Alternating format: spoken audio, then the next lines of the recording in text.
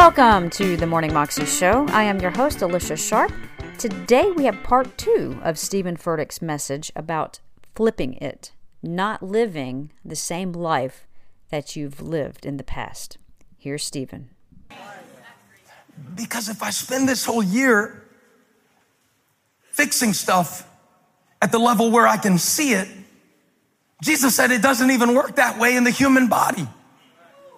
It doesn't. You put it in your mouth, and I don't mean to be offensive here. I mean, Jesus was offensive, but I don't want to be. But Jesus said, you put it in your mouth, but it doesn't come out of your mouth. Do you get the picture, or shall I continue? I mean, occasionally it comes back out of your mouth, but typically, unless something is really wrong, it doesn't come out where it went in. It doesn't come out in the same place that it came from. I've noticed this is true in so many of the areas of my life where I'm trying to see change and improvement. Even in the area of my anger, I wonder sometimes when I'm driving down the road and something comes over me, a demon called Legion comes over me. And I will think to myself, there is no way that woman, that 73-year-old woman's turn signal could have made me as mad as I just got. I mean, if she were in my church, I would hug that woman. And here I am thinking thoughts about this woman, maybe saying some words about this woman in the safety of the sanctuary of my vehicle. And I've been wondering, where does this come from? You know, that's a great question to ask about the stuff in your life, if we can put it that way. Jesus said it goes in your mouth one way, but it comes out in a different form. And a good question to ask about that stuff in your life is, where did it come from?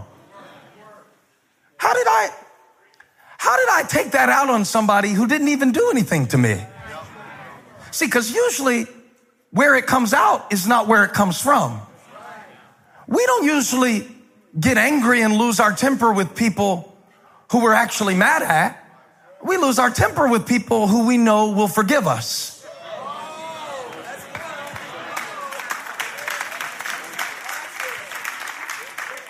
And now you're taking out something on the people that you love the most, but where it's coming out is different than where it's coming from.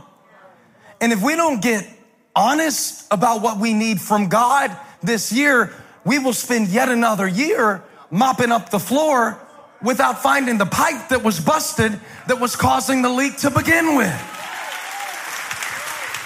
Come on, you know this is the truth. A lot of times when I'm angry, it's not really even that I'm angry. It's that I'm afraid. And rather than be vulnerable in my fear, I'd rather express my fear through anger as a protective mechanism. And so I'm trying to work on my temper, but really what I need to work on is my trust. Because if I trusted God more, I wouldn't be afraid. And if I wasn't afraid, I wouldn't find an expression of anger. Where's this coming from? It's great to make a list at the beginning of the year of the things that you'd like to do differently. But it's better to find out where it's coming from so you don't just recreate a different issue that was caused by the same disease, because you only learned to take ibuprofen for the symptoms, but you never underwent the surgery to understand some of the beliefs beneath the behavior. Even in relating to people, I have to remember that even the way they're treating me might not be a reflection of how they feel about me. It might be a reflection of how they feel about themselves. It might be a reflection of what they're dealing with in their own time alone, in the way that they push me away. And that's why you really got to be careful not to let rejection take root in your heart. Because sometimes people are pushing you away, not because of anything that is undesirable about you, but it's actually that the person finds themselves so undesirable that they don't know how to let anyone get close, because to let anybody close carries a risk with it that they will be seen and found out to be less than, which they already believe that they are. And you are spending all of your time trying to love someone who is unable to receive your love. And the rejection is not proof of your defection. It is proof of something in their own life, but where it shows up is not necessarily where it starts.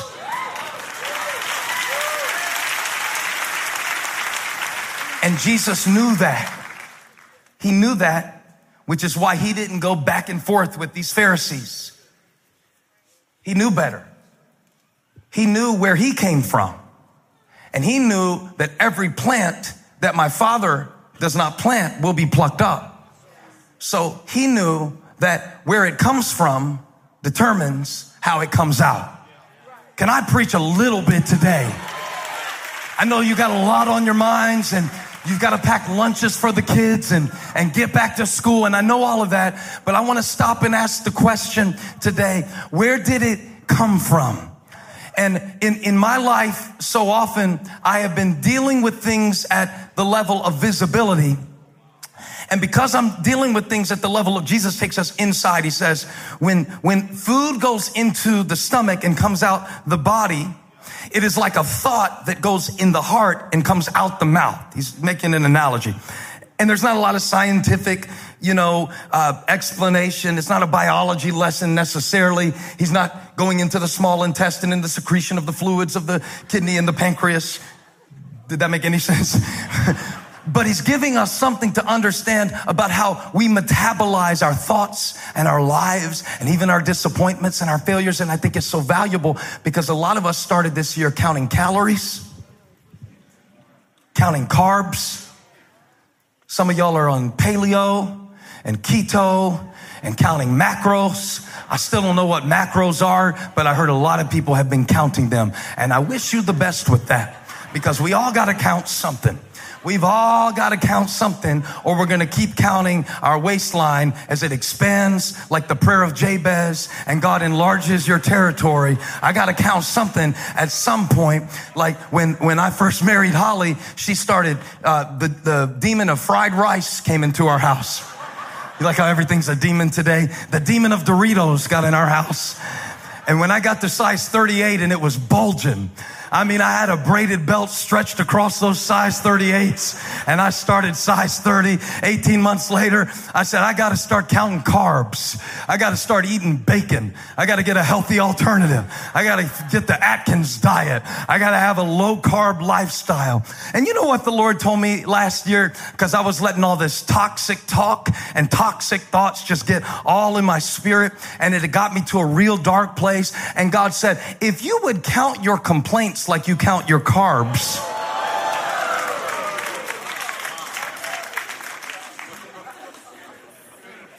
and it's funny because the majority of things we think we need to do better this year have to do with putting stuff in our mouth, what we put in our mouth. And maybe you do need to stop putting some stuff in your mouth, but maybe the priority, flip the flow, is what you put in your heart. Because where it comes from determines where it comes out. Now, I'm not telling you what movies to watch or what music to listen to this year. I'm not that kind of preacher. In fact, I think sometimes some of the stuff that we put in our heart that hurts us the most has nothing to do with bad words. Man, I've heard pagans speak a word of God with bad language in it, and Christians curse without saying a single 4-letter word. I've heard Christians say some of the most hateful, judgmental, fear-inducing condemnation you've ever heard in your life. And listen, this year, I'm guarding my heart. And I don't mean that I'm not watching Netflix, and I don't mean, that's not what I'm talking about. I'm not talking about reading the Old Testament before next Sunday. I'm talking about really paying attention to the types of pattern of thought that you allow your heart to digest. Because your spirit has a digestive system. Jesus said it's out of your heart that's causing you the real problem. Pharisees are like offended, Jesus, because you said that they don't have to wash their hands before they eat. Well, they don't. Only Aaron and the priest had to wash their hands. But they put traditions on top of truth and made it something it was never supposed to be. You can wash your hands all you want. You can break out your hand sanitizer every time pastor says touch your neighbor and squirt it on. I was so offended the other day. Somebody came up to meet me and they introduced themselves and they shook my hand. I watched them walk away squirting stuff all over their hands. I'm like, well, hey, I didn't even want to talk to you.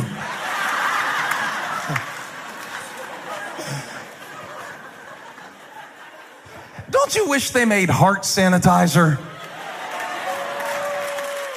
for some of these people that we have to deal with, for some of these thoughts, some of these memories, some of these habits? Wouldn't that be marketable? That was Stephen Furtick, and you can find that on YouTube if you search under Stephen Furtick, Flip the Flow by Stephen Furtick.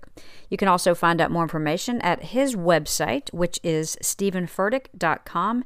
And of course, you can find lots of different sources on YouTube with him preaching. His church is called Elevation Church, which is based in Charlotte. So there's all kinds of ways you can reach material that he has put out. It's great stuff. Hope you have a great day. I'll see you again tomorrow. God bless.